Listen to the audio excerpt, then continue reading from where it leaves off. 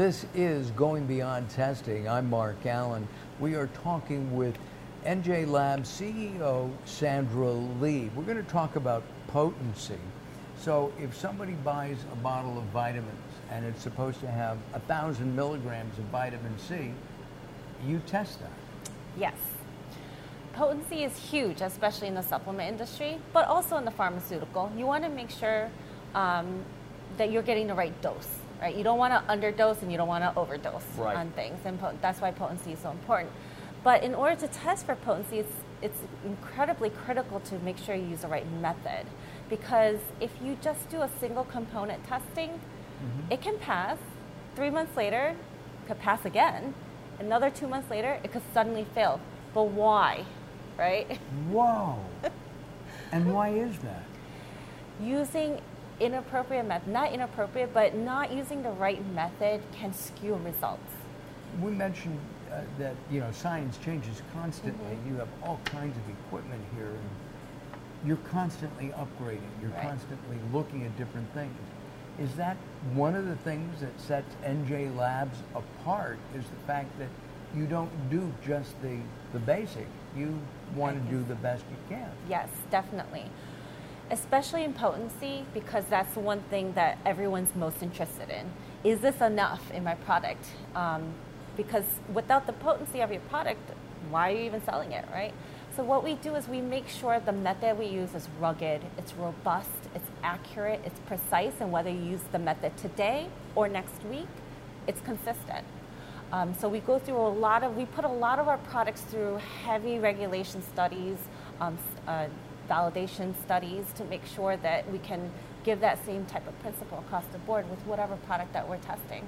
All supplements, all pharmaceuticals, all nutraceuticals, and we're going to be talking about the difference between supplements and nutraceuticals in a subsequent episode. What about expiration dates?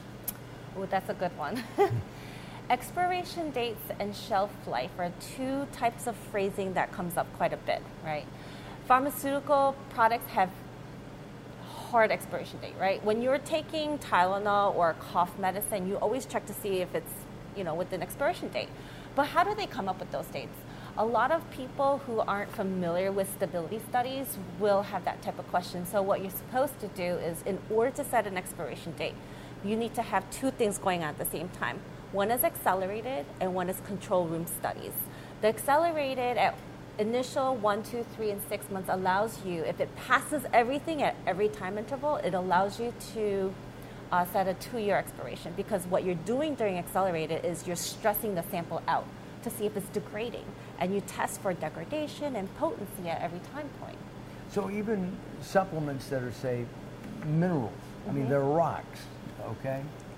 They're calcium, a calcium supplement, and there are many on the market, but it's a rock. Does that lose efficacy or potency?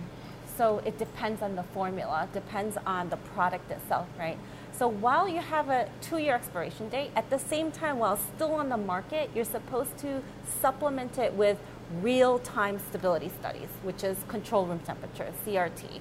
So if you want 2 years, you need to test at 3, 6, 9, 12, sometimes 18 at 24 months to support that data. But what happens is, depending on how many ingredients you mix together, they somehow can interact at one point or another at certain humidity, certain temperature, certain packaging. So you never really know. That's why you need that. That's why you need to consistently test all your products. Do you recommend to your clients how to do that, how to store it, how to make sure that the potency is as good as day one as it would be in 24 months?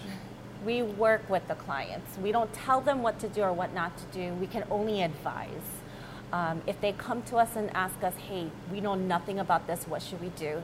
There are guidelines like the ICH guidelines, international standards. The FDA has guidelines. USP, United States Pharmacopoeia, has guidelines. There's so much information out there that we are familiar with, and we kind of instruct them in such a way that, hey, this is the information. You should take this information and discuss amongst your team what you want to do with your product. I remember an incident years ago, and I don't think this would be exactly testing, but I think we can use it as an analogy.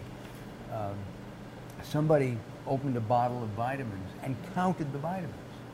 And on the bottle it said 60 or 100, and he counted 58 or 98. He thought, gee, that's weird. He bought another bottle, and it was the same type of thing. This isn't, to me, it's an analogy of what's on that label needs to be in the bottle. Yes. My first initial thought is, I paid for 60 tablets, so why aren't I getting the 60 tablets, right? I want some of my money back. But the thing is, on these labels, you should report it. If you run into those issues, there's definitely a number or website that you can call into or to let them know, hey, this happened. But outside of the testing laboratory, all manufacturers should validate their process, right? You want consistency. You want to make sure that if you put on your label that there should be 60 tablets in your bottle, that you're consistently able to put 60 tablets in a bottle.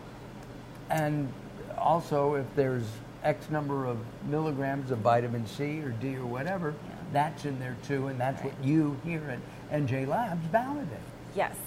You should really test the raw materials that you're buying to put into your product, because you don't want to wait until the very end after you spent all this time and money making your product to find out there was a problem with that material. You want to actually verify or validate your supplier, right? So you don't want to just buy from anybody. You want to qualify them. And a way to do that is by testing the first 3 batches that you order from them in the shipments fully.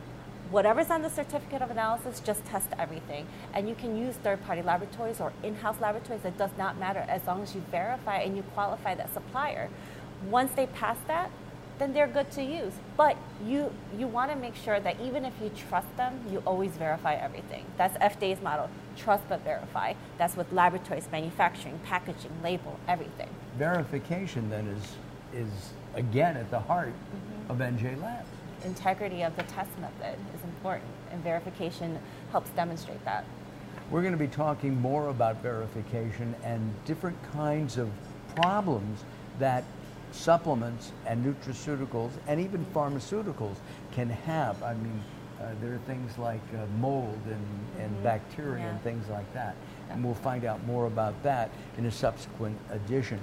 If you want any information about NJ Labs, we have up right now our website, and you can go to the website and you can tour that. You can actually tour the facility. Sandra would love to show you around and explain what all this stuff is all about, right? Yes. Absolutely. All right. I'm Mark Allen, and this is Going Beyond Testing. We'll be back.